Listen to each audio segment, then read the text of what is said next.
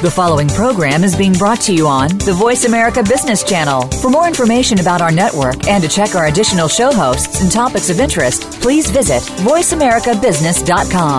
The Voice America Talk Radio Network is the worldwide leader in live Internet talk radio. Visit voiceamerica.com. The views and ideas expressed on the following program are strictly those of the host or guests and do not necessarily reflect the views and ideas held by the Voice America Talk Radio Network, its staff, and management.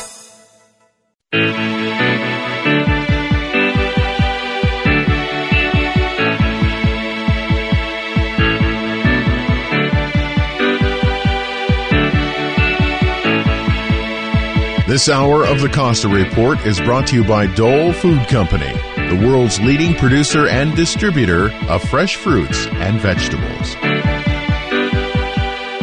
Welcome to the Costa Report. I'm Rebecca Costa, and thank you for joining me for another 2 hours of Straight Talk Radio. I want to welcome members of our armed forces who are joining us from remote locations over the Internet, and listeners tuning in on new radio affiliates in Hawaii, California, New Hampshire, Florida, Tennessee, and Minnesota. Thank you for being with us today.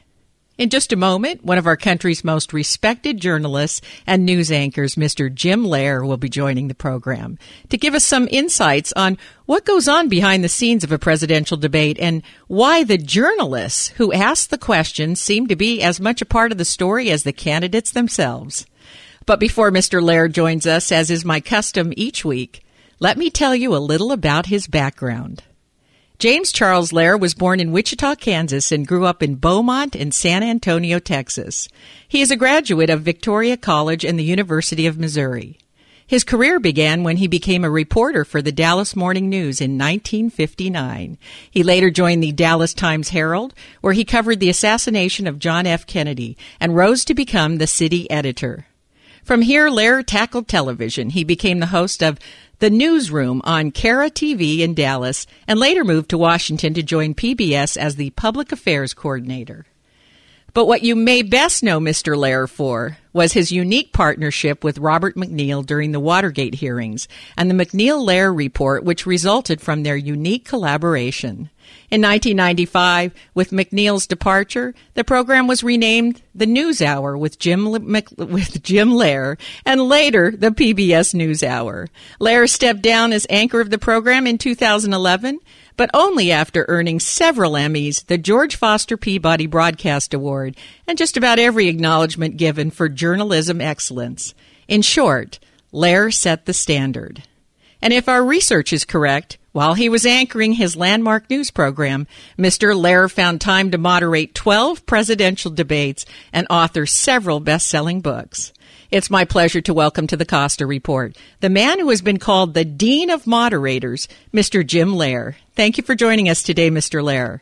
Well, thank you, Rebecca. I'm honored by your introduction, and I'm honored to be present with you. Thank you. Well, I'm so glad you could make time to be with us. As you know, we just had the first of the GOP candidate debates.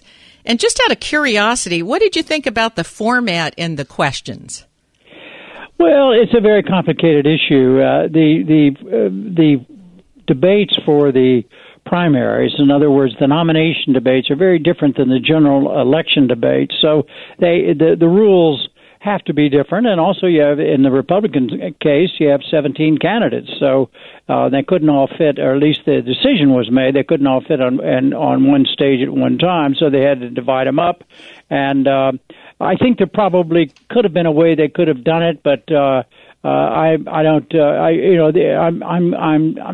have a better way of doing it than the way they ended up doing it. I thought that from the standpoint of just as a viewer, it was very interesting. I thought that the people who asked the questions, in other words, the journalists, asked real questions for the most part, and they were some of them extremely difficult, but they were professionally offered, I thought. So generally speaking, it was an interesting 90 minutes or 2 hours, whatever it was, depending on when you were counting. No, I've been watching election debates going back to Kennedy and Nixon. My parents used to sit us in front of the radio and the television. And for reasons I can't explain, this debate struck me as being very casual for such an important decision that the country's going to make. I mean, there was part of me that wants the structure and the moderators to treat the debates and also the candidates more seriously, more respectfully. After all, we're talking about the highest office in the world. Am I being a stick in the mud? No, you're not. I couldn't agree with you more. I particularly feel strongly about that in terms of the general election debates in particular, and I think the Commission on Presidential Debates runs those debates in a very old-fashioned stick in the mud way, to use your term, and I agree with that. This is serious business. There are no stakes in the world of American politics, or maybe possibly even world politics, that are higher than those at these presidential debates. So I agree with you. They are serious events, and they should be considered that, and they should be performed that way. They should be presented that way, and everybody who participates should keep that in mind, and everybody who watches should keep that in mind. I agree with you. Yeah, there was just something about this tone that struck me more as a carnival type of atmosphere, like a game show or something, and it just struck me as the wrong tone. But let's talk about what happened immediately after the first debate. All of the media's attention seemed to focus on Donald Trump's claim that he was targeted by Megyn Kelly. So as a person who has moderated 12 debates, were you surprised by all that hubbub? You know, I really wasn't. This has happened before, 4 years ago, also in some Republican debates. Newt Gingrich attacked the moderator, in that case John King, of CNN. It's good mileage, and people know that. And a candidate who is particularly a candidate who anyhow, it is always fertile territory to attack the moderator if you've got some juice. If you've got if you have an attack that's based on something, and people want to go, if partisans are always going to side against the moderator if the moderator asks a question that in some way is interpreted as not necessarily negative, but is interpreted as being difficult for his or her candidate to answer, and so it's a good thing for them to do. So when Trump did what he did, I was surprised the way he did it, and I thought he went very strong with it. But to attack the moderator is there's precedent for that. I don't know. It seems kind of like a gimmick or something to go after the moderator if all else fails. I mean, anytime there's a debate, the moderator comes under scrutiny. And this even happened to you in 2012, where half the audience was delighted that you let the candidates address each other in the debate, and the other half criticized you and said you didn't take control of the debate. Can you talk a little bit about your decision to let the candidates talk to one another? Well, I'm glad you asked about that. Because yes, you're exactly right. There were I was criticized for letting it go, at the same time praised for letting it go. The bottom line for me was I signed on to let it go. That is what the Commission on Presidential Debates wanted. They wanted to move to a more open format, and they asked me as the moderator to do that, and the candidates were so informed. There was no, and the public was so informed. I mean, in other words, I said that at the very beginning, and then I tried everything I could to get it opened up. And once it did get opened up, I left it alone. And my feeling was that I did what I set out to do. Now, some people criticized me because they felt that it needed to be more 1 minute here, 2 minute, 1 minute, 2 minute. Well, that's the way they've always been.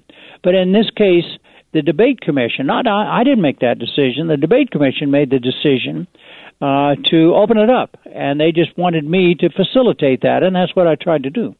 Well, that's one of the things I've admired about you as a moderator is you never tried to make yourself part of the story.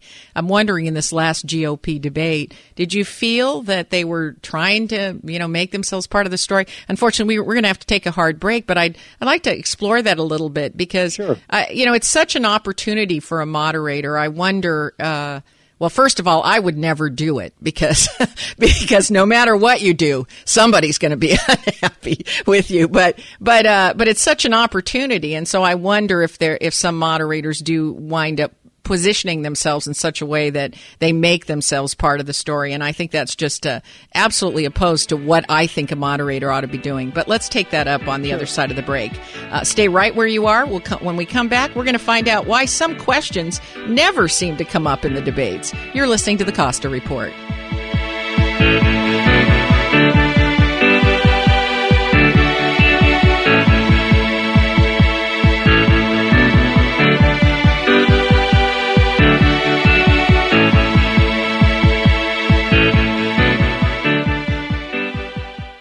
I'm here today with Scott Caraccioli of Caraccioli Cellars Wines. So where is the Caraccioli vineyard located, and what varietals do you grow there? Our vineyard's right outside of Gonzales in the Salinas Valley. It's on the inland side of the coastal foothills. So it's basically, if you're driving out of Gonzales and you're on Gonzales River Road, you'll hit River Road and it'll be the bench in front of you.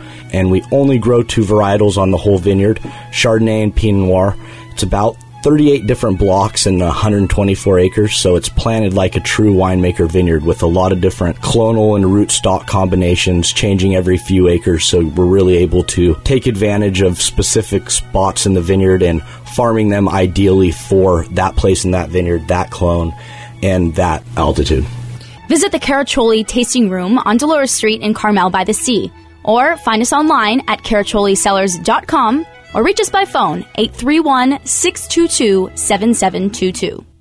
As a scientist who works hard to stay on top of current events and trends, I know how easy it is to get caught up in the details of a story and lose sight of the big picture. What is happening to society as a whole? Where are we headed? Why does it feel as if there's greater instability, unrest, and danger in the world? The truth is, very few of us have time to contemplate these questions. And if we're waiting for our leaders or the media to paint a clear picture, well, we may be in for a long wait. That's why I'm urging you to grab a copy of The Watchman's Rattle. Do it now. Go to RebeccaCosta.com. Find out why scientists, government leaders, and the heads of the largest corporations in America are waking up to a newly uncovered pattern of human behavior.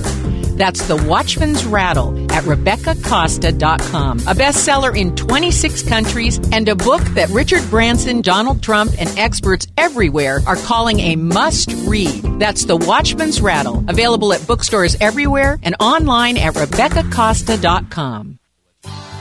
Hi, this is Erica Fisher. I'm a certified personal trainer at the world-famous Chaminade Resort right here in Santa Cruz.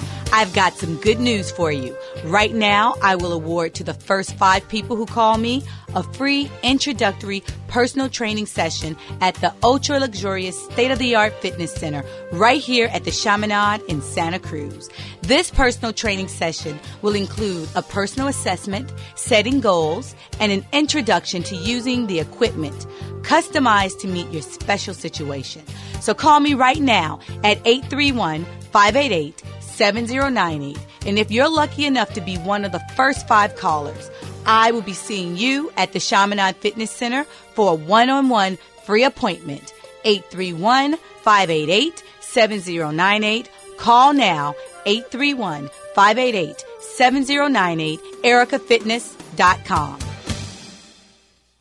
Mid-County Auto Supply in Capitola is your complete neighborhood automotive parts and marine supply store. Whether you're looking for starters, alternators, impellers, water manifolds, filters, batteries, or car care products, our parts pros will find what you need. At Mid-County Auto Supply, we stock the highest quality Deca batteries, proudly made in the USA for the highest performance for your car, truck, motorcycle, or boat. We also carry boat trailer parts, towing supplies. We offer machine shop services. Just ask for Dan for all of your boating needs, and don't forget to ask JT for free fishing stories. Se habla español. Drop on by and visit our friendly professional counter staff for service you can depend on. From parts to waxes, we have it all at Mid-County Auto Supply.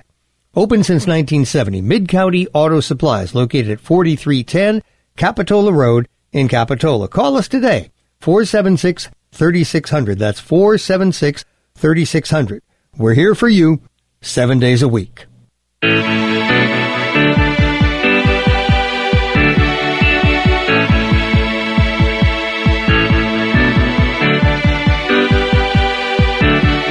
Welcome back to the Costa Report. I'm Rebecca Costa, and my guest today is legendary news anchor and best-selling author Jim Lehrer.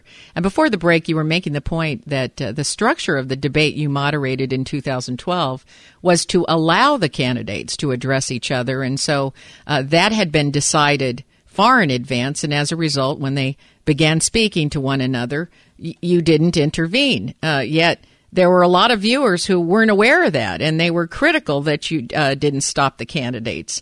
And it was a shame that that point wasn't made, I think, in advance. Well, I agree with you, Rebecca. In fact, I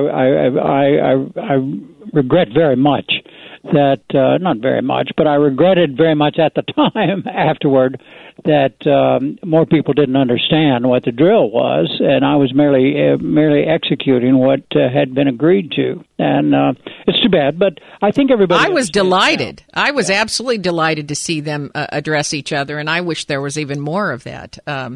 But, you know, people, I think, did misunderstand. Now, continuing with that line of thought, not long ago, I had a chance to visit with Candy Crowley, who, as you know, did the opposite of what you did in 2012 and corrected one of the candidates. And again, all the attention seemed to go to the moderator after the debate, which makes me wonder, why would anybody accept that job?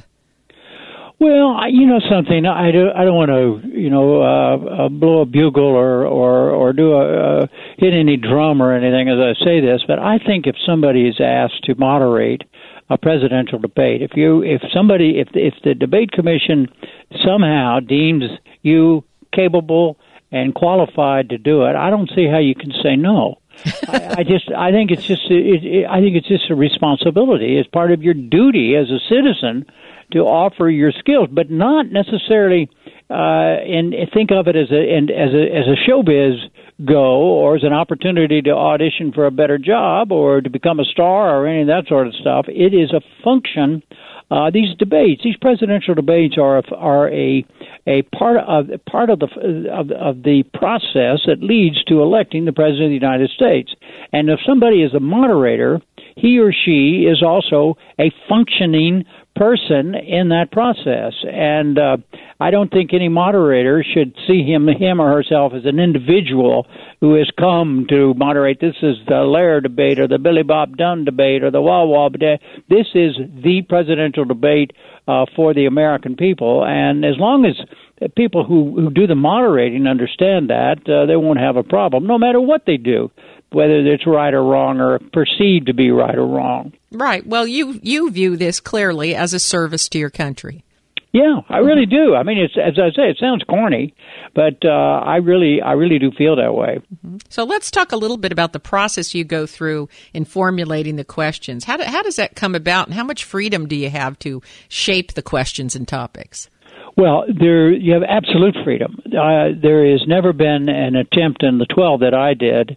Nobody ever attempted to influence what questions I would ask. Nobody from the commission, nobody from outside the commission, nobody from anybody's campaign. Yes, I got a lot of suggestions. I got millions of suggestions for questions from individuals and from various special interest groups and things like that. But in terms of somebody who could actually cause me to ask a certain question or not ask a certain question, I never ever had anybody do that, and it would have been a fruitless exercise if they had tried. But in terms of preparing, and Rebecca, you know this as well as I do, preparing for questions is really about preparing to listen. It is more than it is than preparing to write questions. Anybody can write questions. Anybody can come up with questions. It may take a while, but you can come up with questions. But you've got to do your homework so you can listen to the answers. Because if you've got to be comfortable enough to be able to respond, the story I always tell is that it's never happened to me, but things like this have happened to me, where somebody says to me, "Well, I asked the question, Senator, do you think we should sell more grain to Cuba?" And the senator says, "Well, yes, I think I do think I think we should, but before we do that, we should bomb Havana."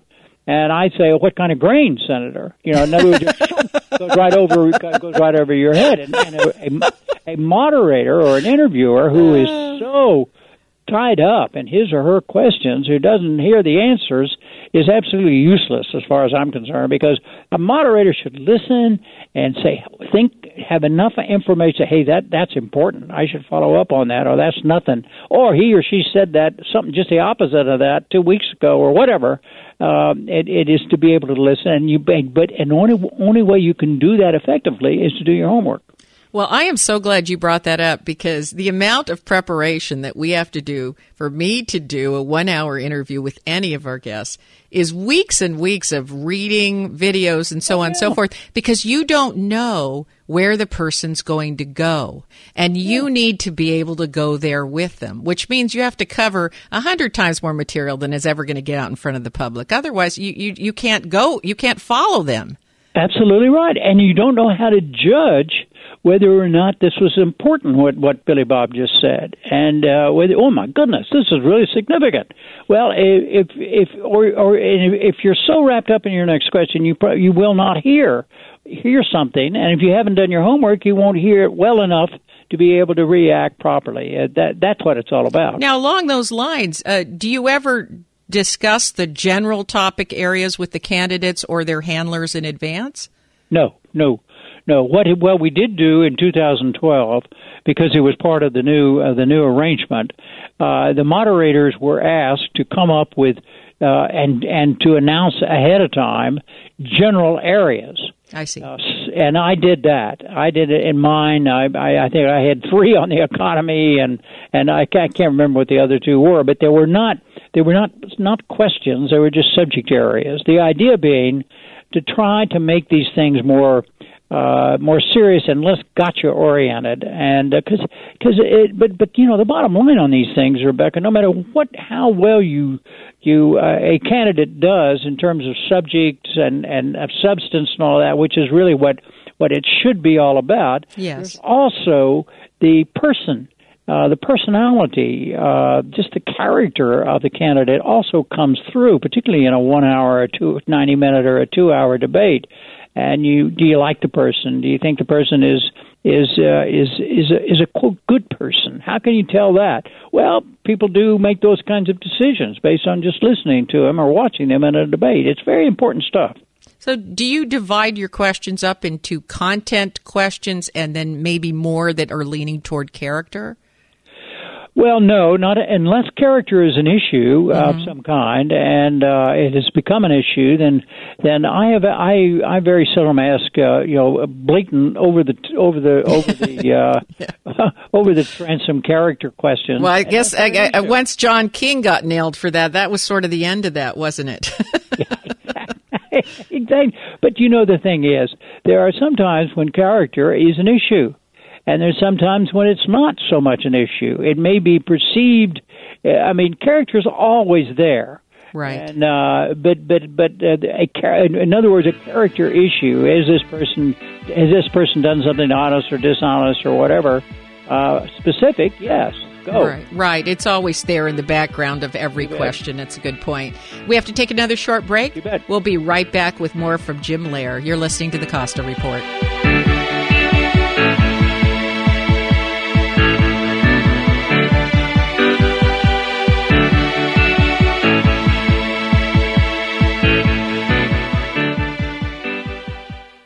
Big data is changing the way organizations work. From data-driven marketing and ad targeting to the connected car, big data is fueling product innovation and new revenue opportunities. It's creating a culture in which business and IT leaders join forces to realize value from all data. They infuse analytics everywhere and make speed a differentiator, gaining competitive advantage from faster, more informed decisions. Leading organizations are creating new business models, developing new roles, and defining new big data architectures, including an infrastructure that can manage and process exploding volumes of structured and unstructured data, in motion as well as at rest, while protecting data privacy and security. Find out how IBM Big Data and Analytics can transform your business. Visit www.ibm.com/bigdata today.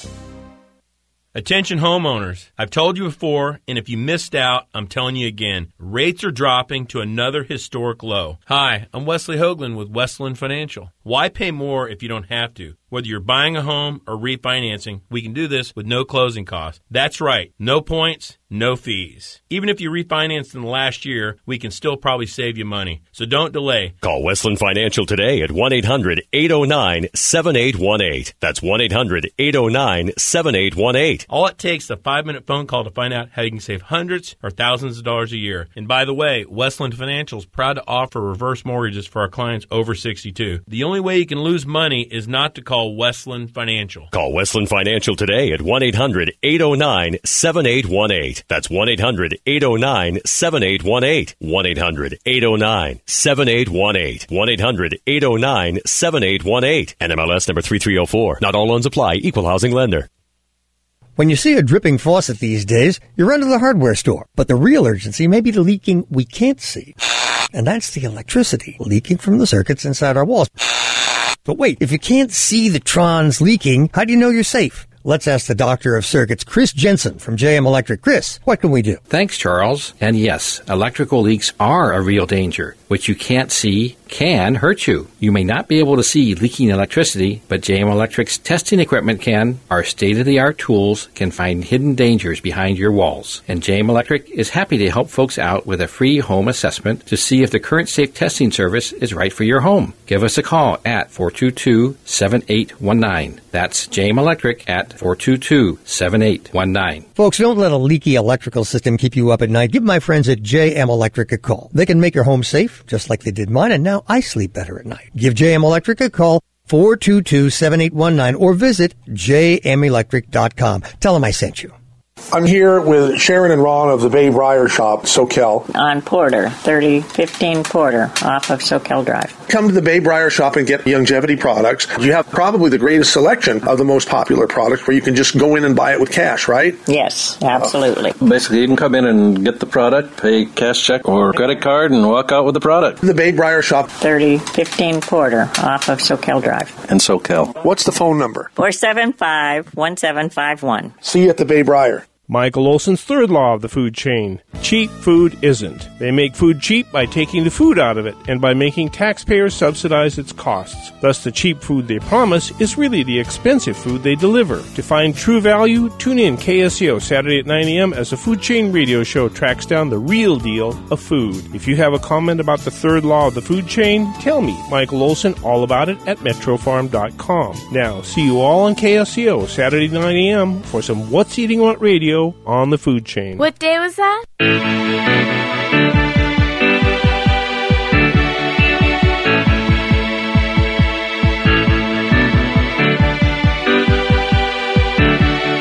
Welcome back to the Costa Report. I'm Rebecca Costa, and if you're just joining us, my guest today is Jim Lehrer. And before the break, you were explaining that there are no restrictions on the questions asked by presidential debate moderators, though the general subject areas may be shared with the candidates.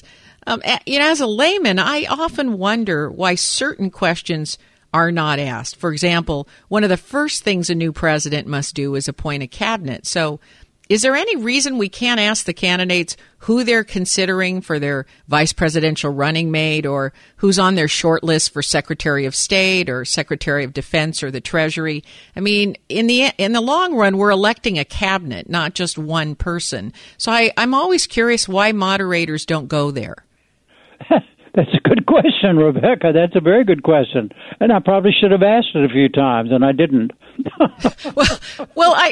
They never ask it. I mean, I'm not singling you out as a moderator. I'm just saying the moderators never say, hey, who's on your short list? Give us a preview.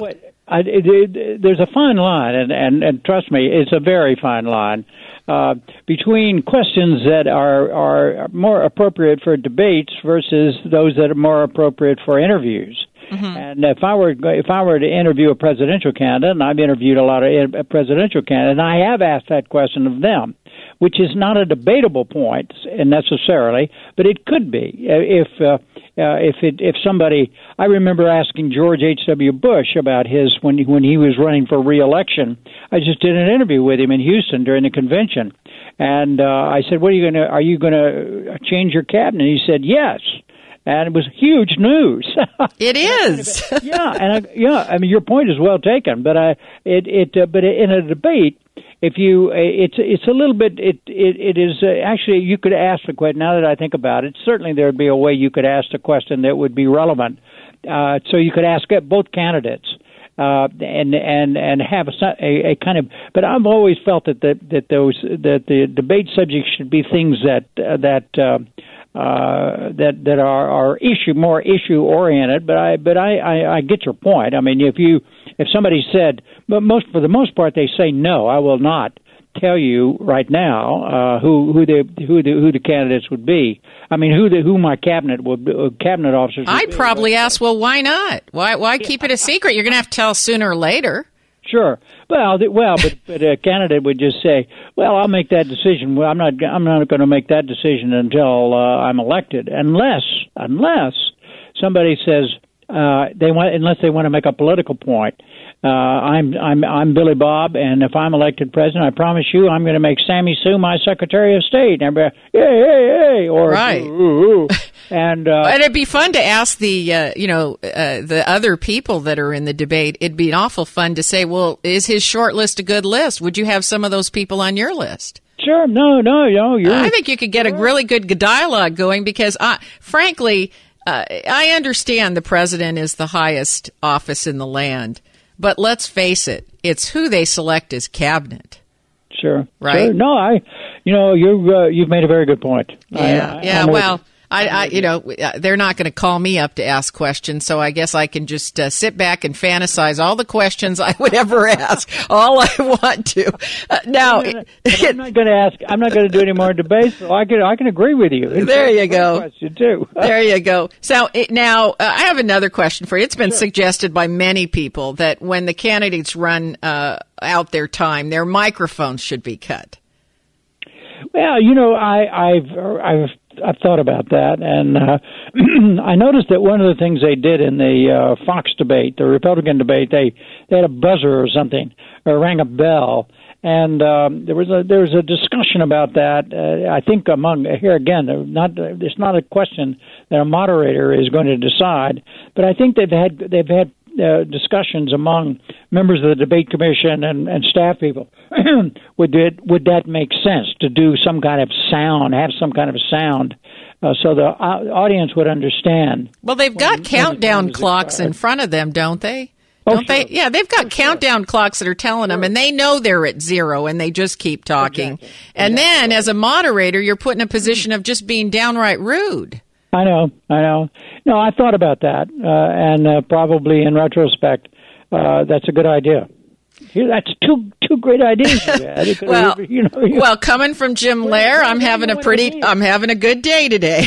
Where were you when I needed you? Well, it's also been suggested, and this is really controversial, but it's been suggested, what if you just put the candidates and their vice presidential candidates all in a room at a table with no moderator and just watched and saw what happened? Well, that's been suggested too. I don't know. I happen to believe that something like that could be very, very interesting and very much fun to watch. But it would give a huge advantage if one of those two candidates was more glib or more articulate, and yet might have the worst ideas, but it could, or has a personality that is a little more, shall we say, over the top. I think it could be personality. It could personality drive that kind of debate into something that might not be as pleasant as it looks written down as a proposal. So you feel that if there were no moderator and the candidates were just left in a room to have a 1 hour discussion, that format might lend itself to people seeing more superficial criteria by which to select. Right. And it could become one of two things. It could become, oh my goodness, it's really great to get to know you, and and let's talk about this and all of that. Or it could be, in other words, they could talk for 90 minutes and not say a thing. But we'd learn so much about their character, wouldn't we? Those that became aggressive and those that were accommodating. It'd be interesting without any questions in advance to force them to sit in a room. But, of course, I'm a scientist, though. You know, I spent most of my career watching bonobo monkeys behind the lab glass. So, you know, I don't want structure. I just say, hey, throw them in there and let's see what happens, right? Yeah. Well, you know, I think what would be a good idea if they only have 3 debates. Let's say they had 4 or 5 debates, and do one of them that way. You wouldn't have to do all of them that way. Do one of them. Yeah. What about this town hall format? Are you in favor of that? Well, I think it's less town hallish than the label implies. That in the final analysis, the decisions about what questions are asked are still made by the moderator. And you know, I got every town hall debate that I ever moderated. There were hundreds and hundreds of questions in the process that I was given to choose from. Yes. And I made the final decision. And they don't. They're not. It's not spontaneous in any form. I don't know. I think it's possible. It's not really a town hall, as you point out. No, it's almost like a town hall show. Exactly right. But it's not. It's not spontaneous, and the questions are already decided. And also, there's this awkwardness in the ones where they have people sitting in the bleachers, where the candidate has to come out and then they have to retreat back into their corner, and it just makes me physically uncomfortable. It's awkward. I agree with you again. I think it's a format that works really well, but not on television. Yeah. Here's the thing, Rebecca, that everybody has to understand about these debate formats. That a lot of it is driven, like it or not, by the wishes of the candidates. Yes. Through their handlers and whatever. If somebody is really good on his or her feet and really, you know, smooth, what they call a flannel, somebody with a real flannel mouth, which is no Texas expression. So that person's handlers want a wide open debate. Mm-hmm. They want a quote town hall debate. Then the people who only talk in 1 or 2 minute lines, they don't. They want it structured. Yeah, they want it buttoned down. Sure. Absolutely. Now, we have to take our final break. We'll be right back after these messages from our sponsors. You're listening to the Costa Report.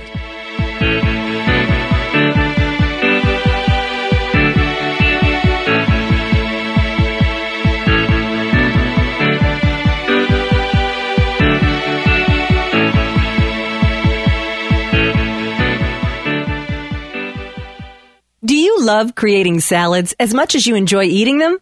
Hi, I'm Amy Tobin, cookbook author and culinary expert. Dole inspires fresh and wholesome dishes for any meal with their wide selection of salad blends and all-natural salad kits. From the mild and tender texture of sweet butter lettuce to the crunch of classic romaine sprinkled with colorful shredded carrots and red cabbage, Dole has over 30 salad blends to satisfy every palate.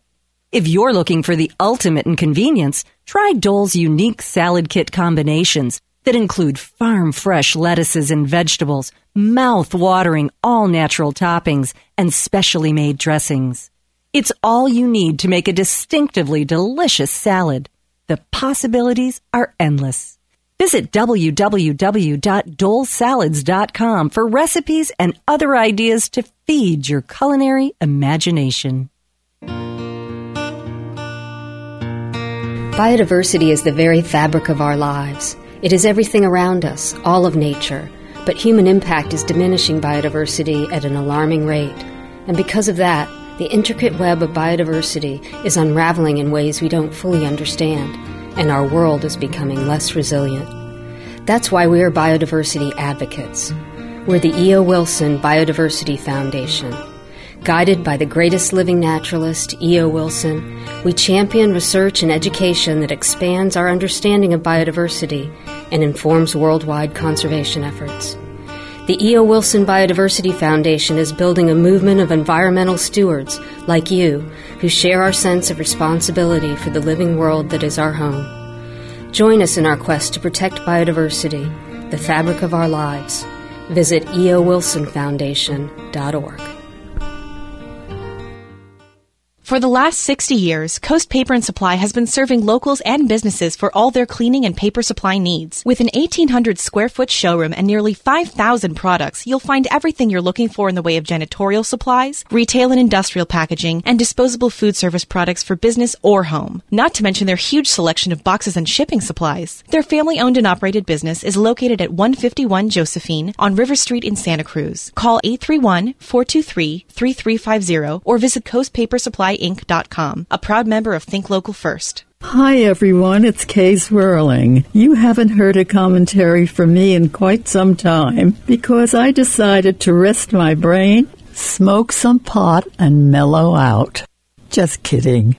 Besides, I'm sick and tired of all those weasels who will do anything, even run over their own grandmothers if necessary, to get elected president. But since I learned that KSCO is now available to Santa Cruz County on the FM radio dial at 104.1 FM, I am so excited that I cannot remain silent. So whether you listen on air or online at ksco.com or via our free iPhone and Android apps, we are and will continue to be your favorite radio station, KSCO Santa Cruz. We're listening.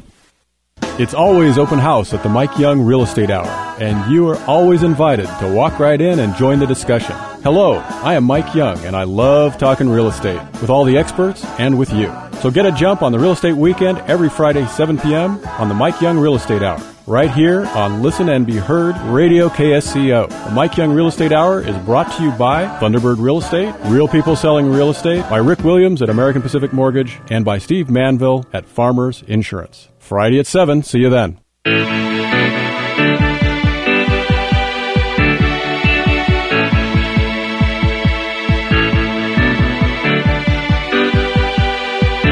Welcome back to the Costa Report. I'm Rebecca Costa, and my guest today is the man who set the standard for in-depth, nonpartisan news coverage, Mr. Jim Lehrer.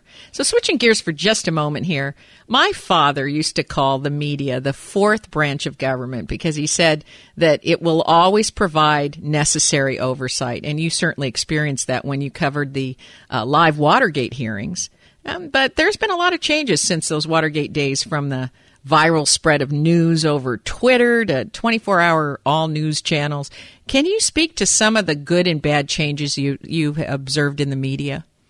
Sure. The good is that years ago, during your father's time and my time, we had 3 or 4 ways to get the news. I mean, everybody would read their local newspaper, watch one nightly news program, and maybe read Time or Newsweek, and that was it. Mm-hmm. Now there are and if you were to go in the evening to any kind of affair in your neighborhood or in your hometown or wherever, everybody and they started talking about the news, there would be a shared knowledge, shared set of facts that everybody would have agreed on. And then they might start an argument about it, but at least the basic shared information would be there. That is no longer the case. And now there are hundreds, if not thousands, maybe millions of sources of information of various kinds. And some of it is opinion information, some of it is historical information, some of it is gibberish, some of it is fabulous, some of it is very perceptive, some of it is stupid, but it's all there. And that is a good thing in that information is no longer controlled by a handful of, no matter how wonderful they may have been, because I was one of them, but no matter how wonderful they were, the news was basically controlled by a handful of people. A large handful, but a handful. And now it's all out there. The downside of that is just that it's all out there. And people are getting bad information, and sometimes the first thing they hear is an opinion rather than a fact, and they don't go back and then say, wait a minute, you're saying Barack Obama was born in Timbuktu? And where did you hear that? or whatever it is, whatever you hear, and at any rate, the average person who wants to be informed just has to work a lot harder than he or she used to, but has many more resources to do that. And that's the revolution that we're still in the middle of, and everybody's party to it, both those of us in the information end and those of us in the consumer end, which is everybody. And try to figure out a way to deal with all this tsunami of information that is flowing our way. Well, I couldn't agree with you more. I mean, I think it's a mixed blessing here. According to Eric Schmidt, the CEO of Google, we're generating as much new information every 48 hours as we did from the dawn of humankind to year 2003.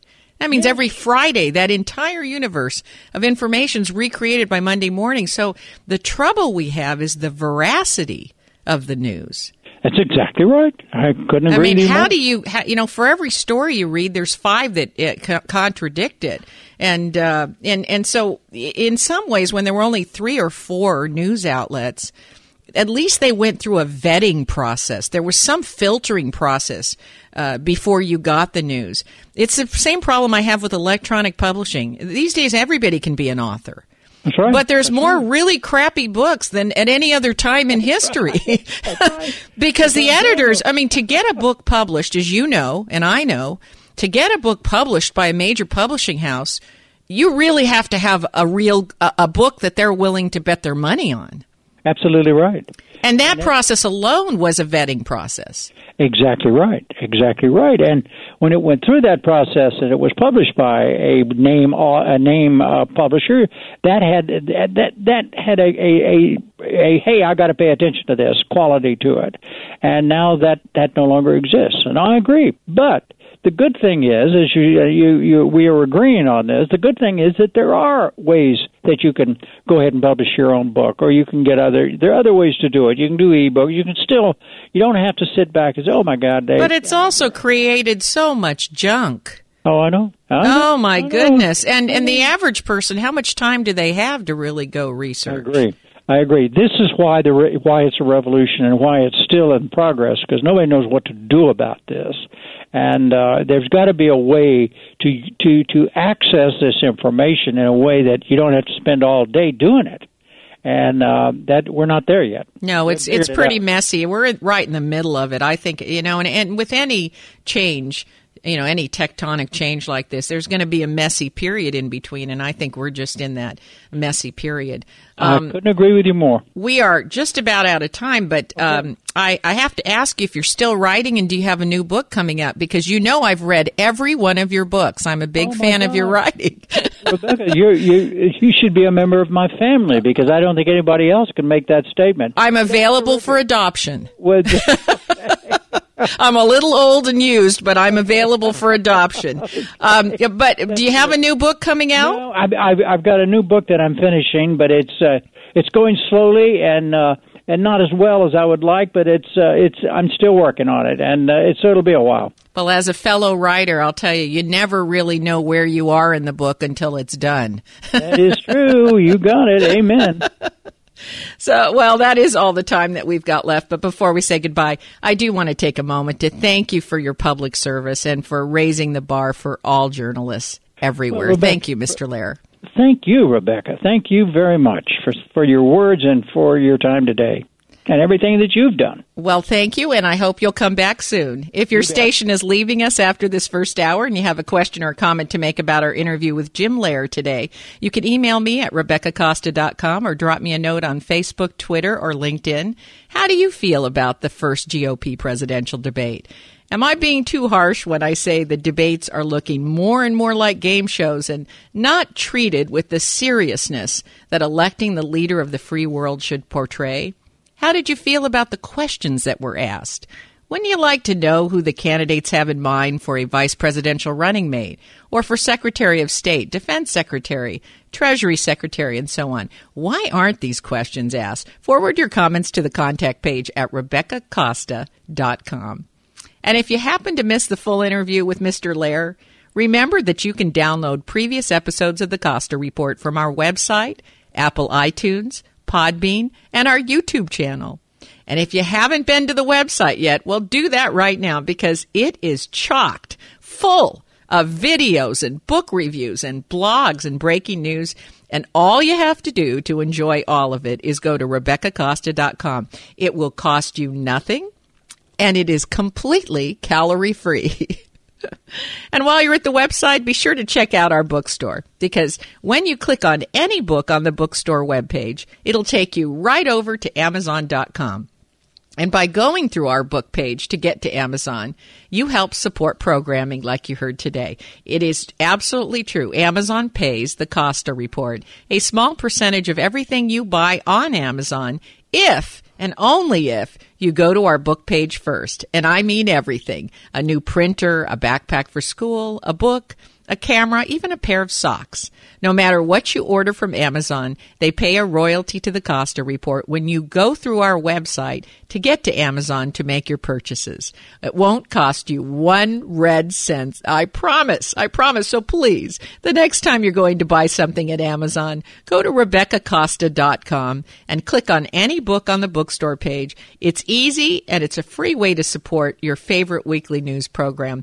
And I'll tell you what, folks, if you like the interview today, then you're probably a big fan of nonpartisan radio, and that is what the Costa Report is all about. In the tradition of the McNeil-Lehrer Report, we try to maintain nonpartisan journalism, and I know there's not a lot of it on the air these days. It seems like almost every program that you turn to is somehow polarized to the left or the right to gain market points. Well, we're not going to go there. We're going to continue to hold firm and be a nonpartisan radio program, and we need your support. So I hope that you'll go to RebeccaCosta.com the next time you're thinking of making an Amazon purchase, and let your friends know about it too.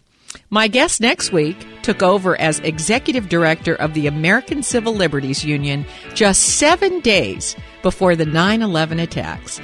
Anthony Romero will be here to talk about the growing need to protect liberties guaranteed by the Constitution.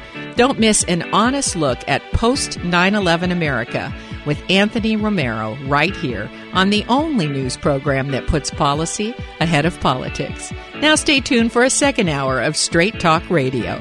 You're listening to the Costa Report.